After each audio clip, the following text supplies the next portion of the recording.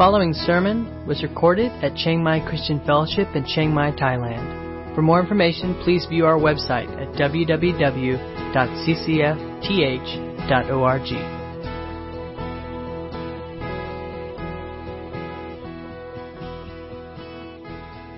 We're looking this morning in Exodus chapter 27, titled this message, Sacred Space.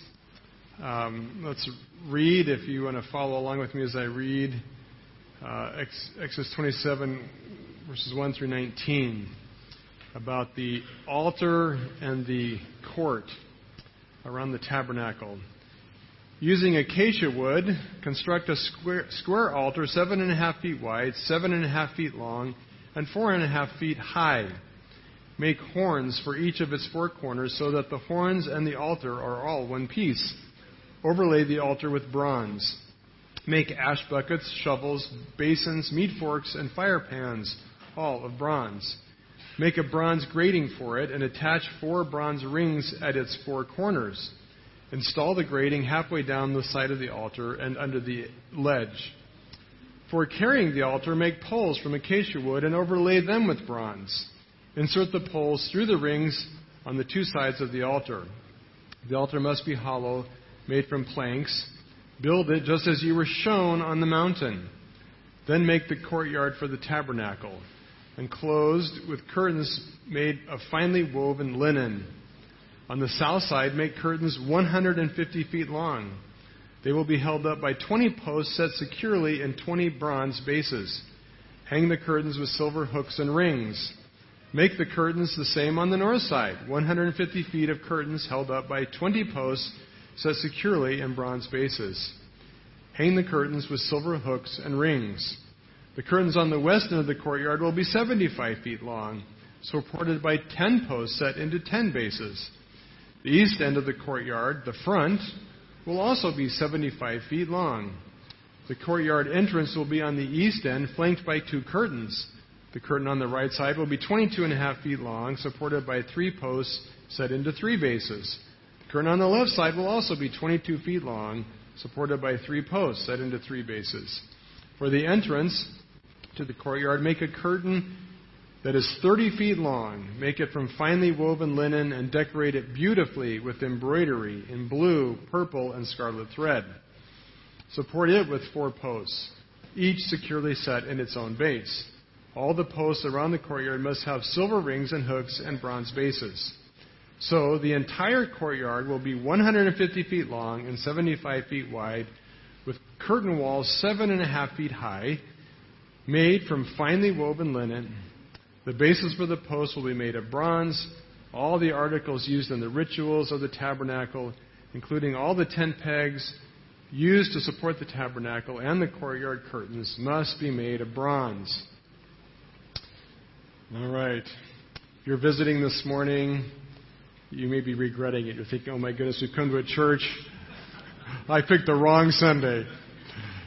We've been going through talking about the tabernacle and the furnishings, and a lot of conversation, a lot of details about furnitures and curtains and loops and hooks. So today we come to the bronze altar and the courtyard. And the good thing, the good news is that we come to a point where we see kind of all the pieces and parts of the tabernacle kind of come together into a whole. All these detailed pieces. Now we see kind of how they all fit together and are arranged. I've entitled this whole series Blueprint for Worship, and you may be thinking, well, I don't really get it. It mostly just looks like a blueprint for curtains and furniture. How is this really a blueprint for worship? Well, as we kind of pull all these pieces together and see now the outline of the whole courtyard and tabernacle complex, we start to get a picture of the purpose and meaning of worship. And so we're not going to get too bogged down in the details. Back many hundreds of years ago, the church was fascinated with allegorizing everything. And you can actually read, if you go way back, commentators who wrote about things like the silver hooks and loops and tried to connect it to something with Jesus. Took a lot of creativity and imagination. We're not going to do that. We're going to look at more the big picture view and focus really on what all is happening. There's 4 principles about worship that come out as we look at this big picture. And it's significant because it would be easy or tempting to think that this was Jewish, this was the Israelites, this is the Old Testament. It was about their worship, and it really doesn't have anything to do with our worship. But Hebrews chapter 9, verse 24 tells us that this tabernacle was actually a copy of the true temple in heaven. And so really the principles that are laid down here are not just Old Testament principles. It's worship principles. It's about what it means to come before and into God's presence and worship Him, not only for the Israelites, but in the church age, and actually for all eternity. The things that are pictured here are pictures of things that will be true for all eternity as we enter into God's presence and worship Him throughout all eternity. So let's look at these 4 principles that we can learn about worship. The first principle is that we worship by faith and not by sight. Okay, we worship by trusting what we cannot see. So what does that mean? What does that look like? Well, to just back up and summarize just a little bit. So what we learned about today as we read is there's this altar. Essentially, it's a really big barbecue grill covered in bronze. 7.5 feet wide, so wider than my arm span. 7.5 feet square, about 4.5 feet high. The effect would be is that in that day, the average person was not 6'2" like I am, but probably more like 5'2". So the effect would have been when you walked up to the altar, the meat cooking on it would have been right at eye level. That's kind of the design. That what you see is the sacrifices being burned on the altar. It stood between the tabernacle and the entrance of the courtyard.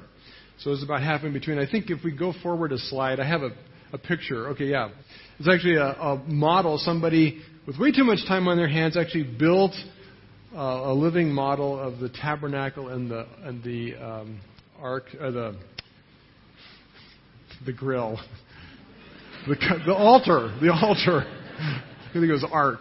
The altar, right? And there's the curtains making the courtyard. And you just kind of hold that picture because we'll come back to that. So then there's also the courtyard. You see, 150 feet long, 75 feet wide. Actually, probably bigger than this room by a sizable amount. A fairly large space. And, of course, in the courtyard towards the back would be the tabernacle itself, and you see the picture of it there. In the tabernacle, of course, was the most holy place in a back compartment sealed off by a curtain, and in that was the ark, the covenant, right? And on that was the atonement cover and the angels. And it was in that spot that the very presence of God was supposed to be residing. So in that tabernacle, if you're an Israelite and you see this, you know that in there, back in that back compartment, the presence of God dwells. In front of that was the holy place. Still, only the priest could go in. Of course, nobody could go in the Holy of Holies. It was off limits to everybody except for once a year. The high priest would go in there.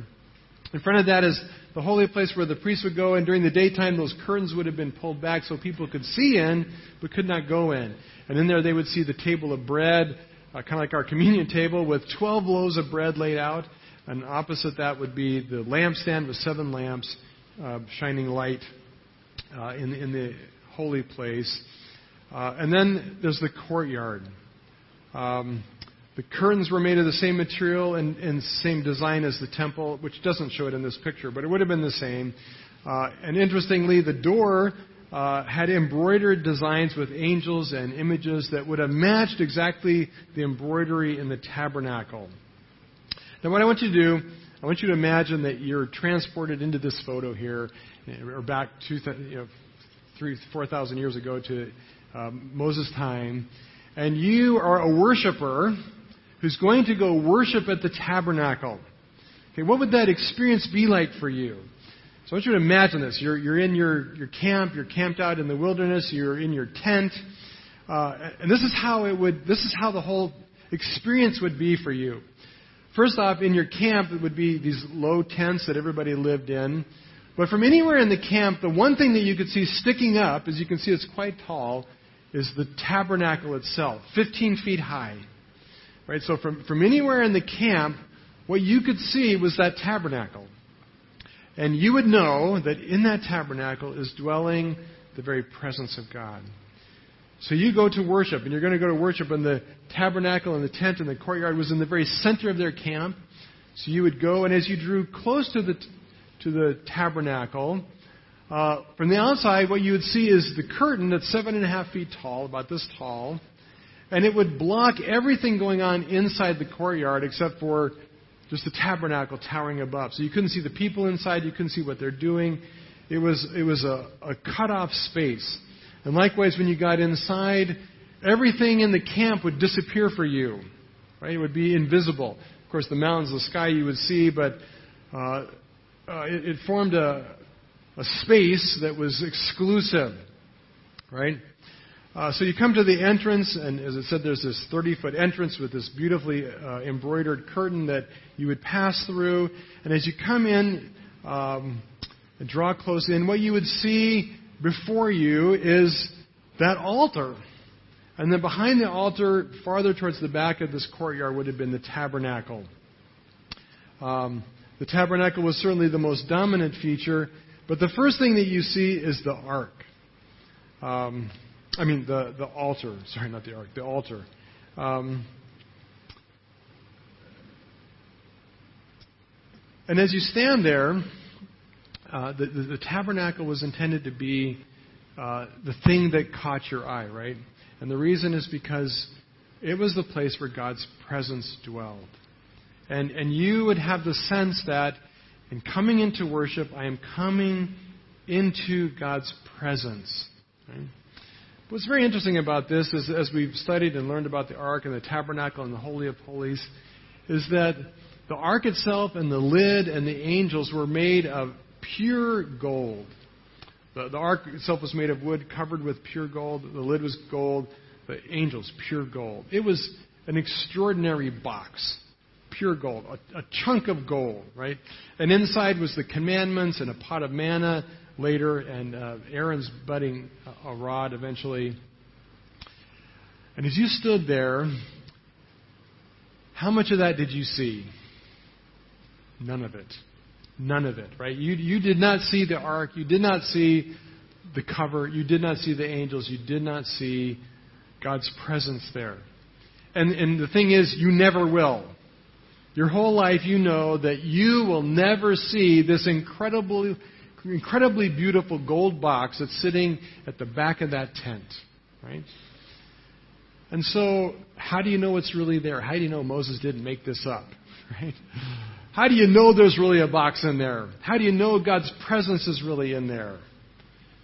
Well, it was an act of faith, right? It was an act of faith that they believed that God's presence was somehow dwelling in the back of that tent, right? It was an act of faith. And that truly is a starting place of worship for all of us. Right? We worship a God who is hidden from our view. Jesus in the gospel said, no one has seen God at any time, but the Son reveals him to you. That was great for those who lived in Jesus' day, but we don't even see Jesus, literally and physically. We only see what's recorded about him in the Gospels. Right? We don't see God. Oh, how I wish I could, right? How many of you feel like your faith would just skyrocket if it looked like Jesus would just show up and start passing out the bread and communion and say, hey guys, I'm here. That'd be pretty cool, wouldn't it? That'd be awesome. So yeah, look, here's my hands, my nail-scarred hands, my side. I want to be like Thomas. I want proof. I want to see it. But that's not how it works for us. Worship is at the first point coming before a God who we cannot see, but we believe his promises. We believe his word, what he's told us about himself in Scripture. And we draw near to this God who we cannot see. And the cool thing is that as we learn, Jesus has removed the veil. He has torn the curtain into the Holy of Holies. And we actually now have access into the very throne of God, Hebrews 4 tells us. But for us, it's still an access that's only by faith. Right? It's something we have to do with a conviction that it's true, regardless of what we see or sometimes what we feel. And the cool thing is, here's the thing. As they would enter this tabernacle, just coming in there was in itself an act of faith. When they came with the heart and attitude that, God, I'm coming to draw near to you. I'm coming to draw close to you. So this morning, show up at church, you come to worship God. Do you have faith that you, by coming together and meeting with other believers in Christ, that we form together the temple of God, that Jesus is present among us by the mediation of His Holy Spirit, that He is here with us, and that we come for the purpose of drawing near to Him in faith. Right? That's the starting place of worship. Second thing, worship involves sacrifice. You can go to the next slide. Worship involves sacrifice, requires sacrifice. So you come into this compound and you see at the back your ultimate goal is that tabernacle and drawing before the presence of God. But as you start moving towards the tabernacle, what stands in your way is this huge 7.5 foot square altar, bronze altar.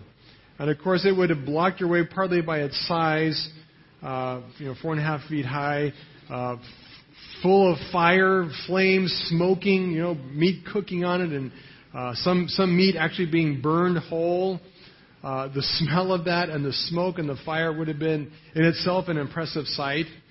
But on top of that was all the activity going on around the altar. And unlike the picture, if it was really a worship service, most of what was happening around the altar. So off to one side near the altar would have been a group of people waiting with their goats and their sheep. I don't know if they were holding them or like on a leash, but they're standing there in line waiting for those animals to be what? Killed, right? And then between them and kind of closer to the altar is another group with a priest and some people, and they're actually killing the sheep or the goat. They're slitting its throat. The people are laying their hands on it, and then they're preparing basically slaughtering the animal to prepare it to lay it on the altar. So that's kind of going on over here. And then the altar's there, and there's another group of people around the altar and many priests who are actually putting the animal pieces and arranging them with the fat and other things on the altar to burn, in some cases to burn whole, in other cases, to burn as in all of it. In other cases, they're actually literally grill masters out there barbecuing meat that the worshipers would then take off to the side in the courtyard of the temple on their grass mats and eat together a meal. Right? So a lot of activities going on at this altar. And what if you can go to the next slide, just give you an idea of the significance of the altar. This picture shows several altars. Kind of on the lower left, about 6, 7, 8 o'clock is actually the bronze altar of the tabernacle, 7.5 foot square. If you look at the very top, that really shiny gold-looking one is a kind of a scaled model of Solomon's altar. We're talking about some serious barbecue here, right? Of course, one of the reasons it was bigger, the idea was that it had to be an altar big enough to cook and offer to accommodate the sacrifices of a lot of people. And during Solomon's day, of course, Israel had grown, much bigger group of people. And sometimes we know that literally hundreds of thousands of people would show up at one time, like Passover, to offer sacrifices. So it took a lot bigger altar to accommodate the number of worshipers. But also the idea is this, and this is kind of the point I want to get to. You cannot get to the tabernacle or the temple without first encountering the altar. Right? It's intentional. This is not accidental. This is part of the blueprint. And the point of it is this. You cannot get to the tabernacle. You cannot get to God's presence without first coming to the altar, without encountering the altar. And you must encounter the altar. Because the unseen God you are drawing near to by faith is a holy God. Holy. He cannot abide anything that is sinful. Anything that is not made holy as He is holy. And the only way that that can happen is if you, as an unworthy worshiper, as one who is sinful, who is not clean enough, who's not fitting to stand before this holy God, you must offer a sacrifice. There must be a means of atoning for your sin, which requires a substitute who dies in your place. So the worshipers would come with their sheep and their lamb, and they would come in with living creatures, and they would, at the altar, kill them and pour out their blood. And if it's a sin or a guilt offering, it was laid on the altar and burned completely in your place. Right? And that's the picture of it. And so that's the price of admission, if you will, to get back to the tabernacle where you can stand in God's presence. Now, of course, there were other kinds of offerings. They would bring thank offerings. They would bring fellowship offerings, which were the meals that they would eat before the Lord. So those were grilled on the altar and then taken off, and they would eat them. There was the offering of the firstborn and first fruits from among their flocks of harvest and crops. If you made a vow, you said, God, if you will save me, if you'll help me, I'll bring 10 sheep and offer them to you. Those were also given. But the point is this, that as you came into this courtyard, every time, even if you weren't making a burnt offerings were being made for sin. And you were reminded, I am not worthy to come before God's presence. I need a substitute, and the price is costly. Something must die as a substitute in my place in order for me to stand before God and not be struck down dead. To stand before Him pure and holy and blameless.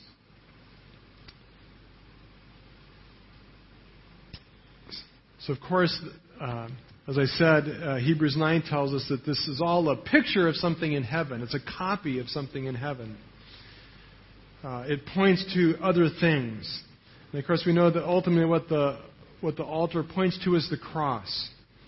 Right? The cross is the altar on which Jesus sacrificed and laid down His own life as the ultimate substitute for sin. Hebrews 9:13 and 14 says this. Under the old system, the blood of goats and bulls and the ashes of a heifer could cleanse people's bodies from ceremonial impurity. Just think how much more the blood of Christ will purify your consciences from sinful deeds so that we can worship the living God. For by the power of the eternal Spirit, Christ offered Himself to God as a perfect sacrifice for our sins. Right? Jesus was the perfect and final sacrifice for sin. The altar simply pictured what one day Jesus would do for us as He laid down His life on the altar, as He was the Lamb of God who takes away the sins of the world. Right? He was slain and He was laid on that altar. His blood was poured out to make atonement for you and I. And I think this has relevance for us as worshipers. That Jesus' death on the cross, it buys us salvation. Right? We know that. We're saved by what Jesus did.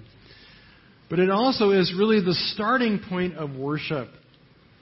And I just love this picture of the Israelite coming into the temple. And every time he came into the tabernacle, every time he came to worship God, every time he came even just to pray, to seek and pray before God, he came to the altar. Right? The first thing that he came to was the altar. And I really believe that our worship must do the same. We must begin our worship always by coming to the cross. Right? I think worship that races into God's presence without first stopping to remember the cross, to understand our unworthiness, and to comprehend the incredible price that was paid for our salvation, our redemption. Right? To not stop and consider those things. That worship is at best shallow, and at worst is self-centered and self-serving. Okay? And yet, how many churches, how many times do in our own lives that we worship God? We want to draw into the tabernacle. We want to be close to God's presence, right? We got things to tell God. We've got things to pray about. And we don't give a thought to what Jesus did to make it possible for us to enter into God's presence. All worship must start at the cross. There should be a priority of the cross in our worship. And it's not that we worship the cross, right? Our goal is not the cross itself. Our goal is the tabernacle, is the presence of God the Father, is living before Him and coming into the throne to pray and to worship Him. But always, always, always, we must remember that we get there only because of what Jesus has done for us. All right, the third thing, and this also relates to the altar. We worship by bringing offerings. You know, what really is worship? If you were to describe and define what worship is, what would you say it is?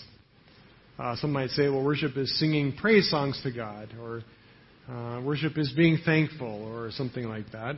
And those would be true. But really, what's the most important element of worship? If you were to boil it down to the most important thing that you do that would be categorized as worship, what would it be?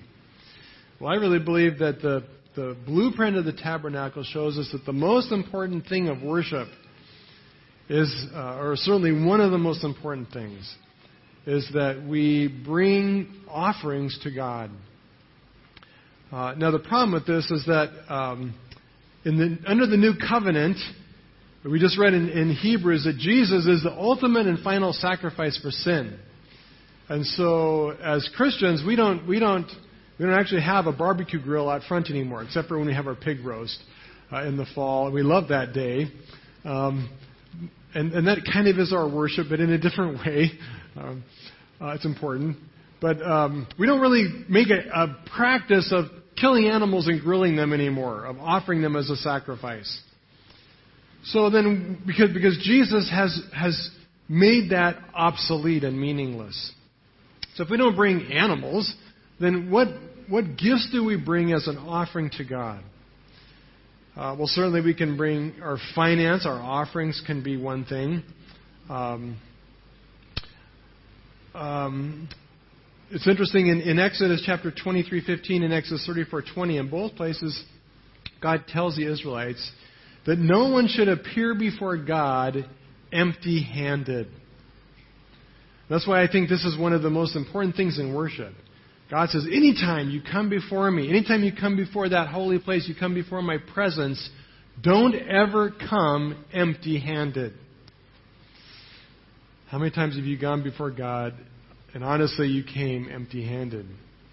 What does it mean for us? What is the gift that we can bring before God? Does it mean we always have to bring money or offering? What does it mean? Well, there's two significant passages in the New Testament help us with this. The first one is 1 Peter 2:5. And I think I have that. 1 Peter 2:5 says, you yourselves, you as followers of Christ, you are like living stones being built up as a spiritual house, a temple, to be a holy priesthood, to offer spiritual sacrifices acceptable to God through Christ Jesus. Okay, we are a holy priesthood who have been raised up, who have been saved and sanctified in order to offer spiritual sacrifices. Well, what are these spiritual sacrifices that we offer? Well, Peter gives the answer in verse 9. He says this, you are a chosen race, a royal priesthood, a holy nation, a people for God's own possession, so that you may proclaim the excellencies of Him who called you out of darkness into His marvelous light. Awesome verse. Awesome verse. What is worship? What is the offering? What is the sacrifice we can bring to God? It is to proclaim His excellencies. And specifically the excellencies of this God who has called us out of darkness and brought us into His kingdom of light. Right? It means declaring the great things God has done. That is worship. That is a gift of praise to God. And that's what praise should be. Praise should be declaring the excellencies of Him. Declaring with conviction and faith what God has done for you. Okay? What has God done for you? Has God done anything for you? Who is God to you? Is He a holy, majestic, mighty God who's your rescuer and deliverer? Then worship is bringing Him praise, declaring those things. A second passage that we cannot skip over from the New Testament that speaks about our offerings is Romans 12:1. There, Paul is writing, and Paul says, I appeal, I beg you, therefore, brothers and sisters, by the mercies of God, in other words, by the very things that Jesus has done to save you on the cross, by those things to present your bodies as what? A living sacrifice, an offering, holy and acceptable to God, which is your spiritual worship. Right? That verse is packed full of stuff. We don't have time to talk about it all. But simply this, the greatest gift, the gift God desires more than anything else, what we are to bring before Him when we come into His presence is to give Him our very self, our very life. Right? To present all that I am as a living sacrifice on the altar. Right? Not to be burned, but to serve, to be poured out. Right? And our body, it represents everything that we think, everything that we will, our plans, our agendas, our goals, everything that we do, our activity, our behavior, our actions, all of it given as a sacrifice to God. Say, God, my life is yours to use according to your will and your purpose and your plan. That is true worship. And Paul says that we are able to give our lives, this body, not because it's good, but because it's been made acceptable. It's been made holy by the blood of Jesus. So when you get saved, God sanctifies you. He makes holy your body, your life, so that it's a fitting sacrifice to bring to the altar and present to Him. And He says that is your spiritual worship. The word worship literally can be translated as service or worship, and some translations do both, as your spiritual service of worship, right? We worship God by serving Him, by giving Him our life and using our life, our time, our energy, our resources, everything for His glory. That is worship. See, worship is not just singing a song, right? And we do sing songs, but it's not just singing a song.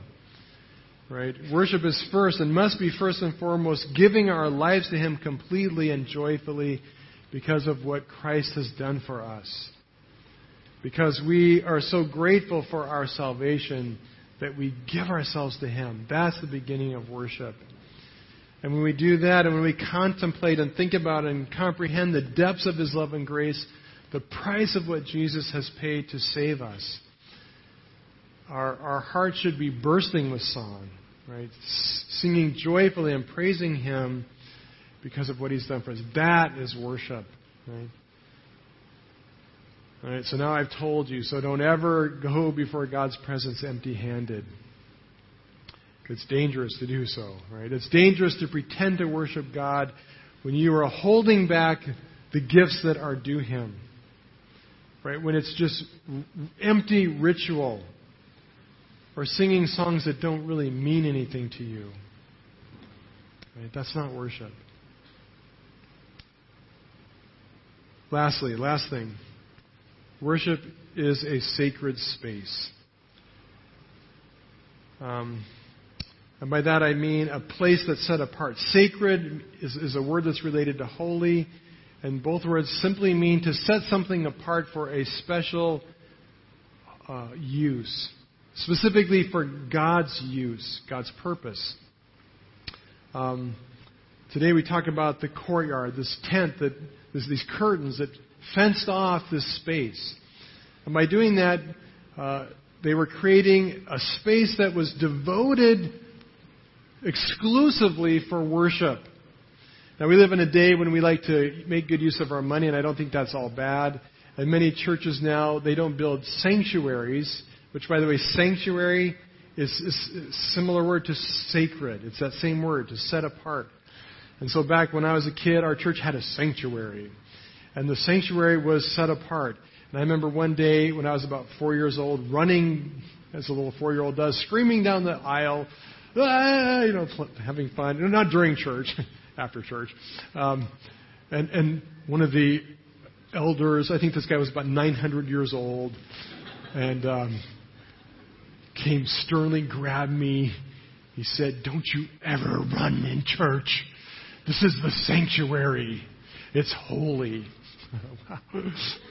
So I don't know what that means, but you just freaked me out, dude.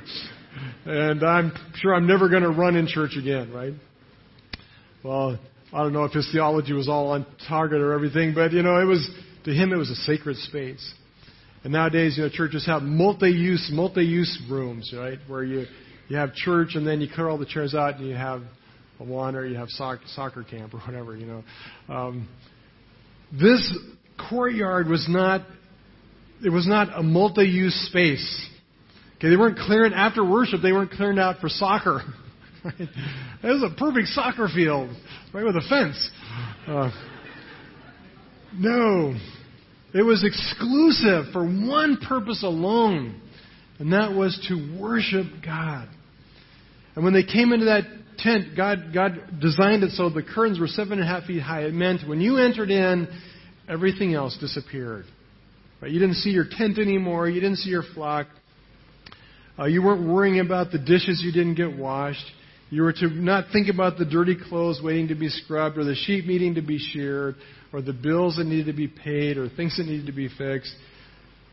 All of that was to go away.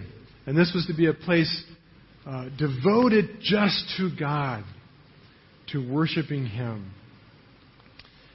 And so this is a picture, and this is both, you get the picture of inside and outside the space. Outside, also everything going on inside disappeared except for what? The tabernacle, right? And there's a sense of which everywhere, every part of their daily life, scrubbing their clothes, shearing their sheep, paying their bills, all of that was done in God's presence because there was the tabernacle. Wherever you went, there was a tabernacle. God was with you. And it's not saying that God's not part of everyday life. He's not interested in your cooking your breakfast or washing your clothes or doing everyday routines of life. He was part of that. But it meant that when you came to worship God, you put all that behind and there was to be an exclusive focus on God alone. Everything else gets shut out.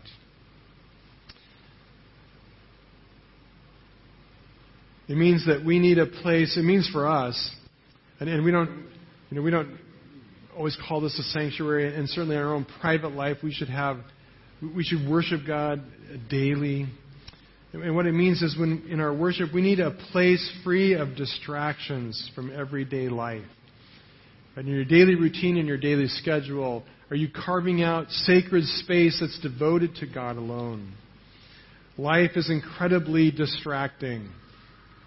Right?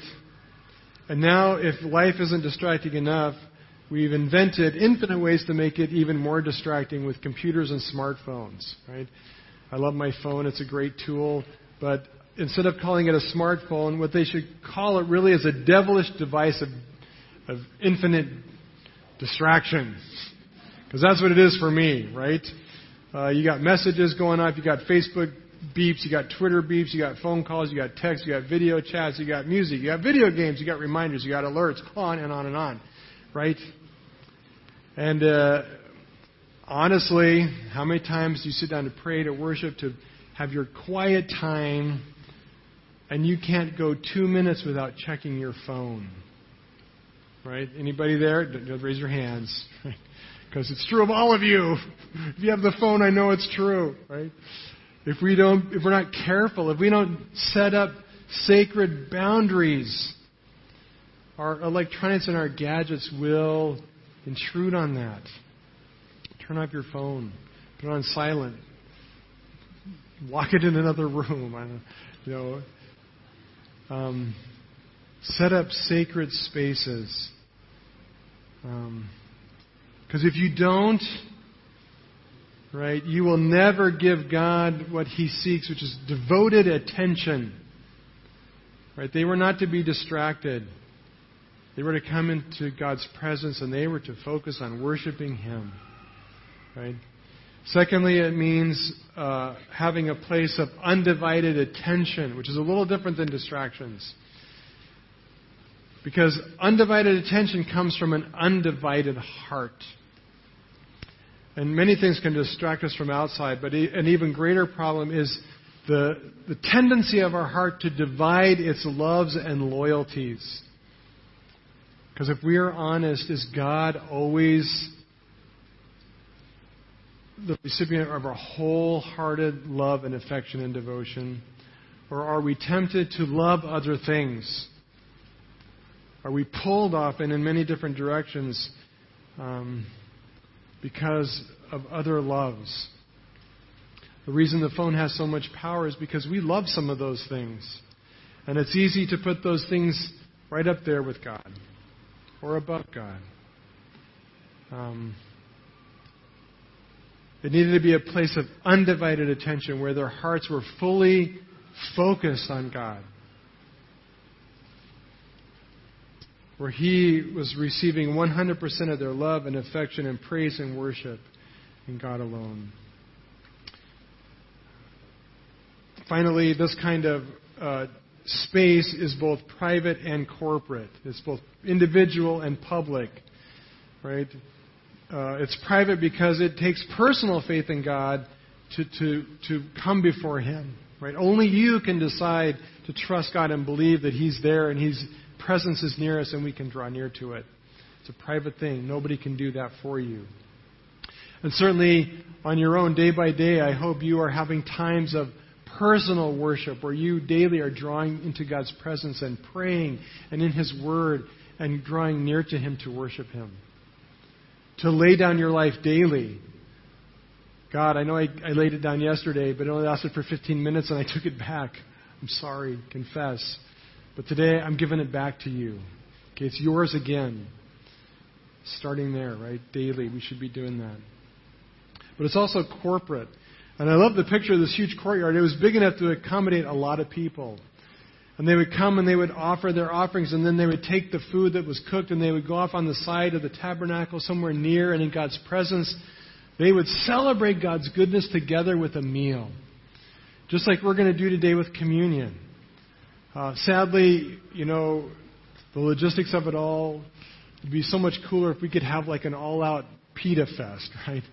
With lots of bread and hummus and chicken or something. I don't know. We get just a crumb, but it's a picture of this fellowship meal together, celebrating God's love and goodness. That's what they did, and they did it corporately. There's something incredibly powerful when we come together for the purpose of worshiping God, and we join with others and we sing. And I love that our church sings loud, and you get a sense that, man, I'm a part of God's church. I'm a part of a community that's worshiping God together. Romans 15:5 and 6 puts it this way: May the God of endurance and encouragement grant you to live in such harmony with one another, in accord with Christ, that together you may with one voice glorify the God and Father of our Lord Jesus Christ. That's what we do when we come on Sundays, right? We come not to get something. Hopefully you get something. Hopefully you learn something. Hopefully you're encouraged. But our purpose is not to get. It's to join together, to join with one voice, to glorify God and praise Him together.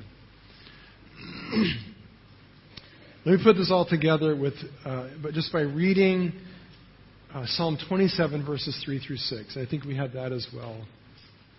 Psalm 27, 3 through 6, I hope.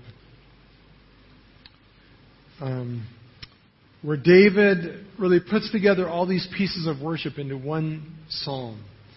He says this, "Then, though a mighty army surrounds me, my heart will not be afraid. Even if I am attacked, I will remain confident." What is that? That's faith. He says, I come before this God with faith in the invisible God that He is going to take care of me. That His presence with me means it's going to be all right. Right? I'm confident. The one thing I ask of the Lord, the thing that I seek most, is to live in the house of the Lord all the days of my life. In other words, that's words that mean to draw into God's presence. Right? God's house for David was the tabernacle. Actually, the temple had not been built yet. Amen. So I want to live near that tabernacle where I am right in the presence of God.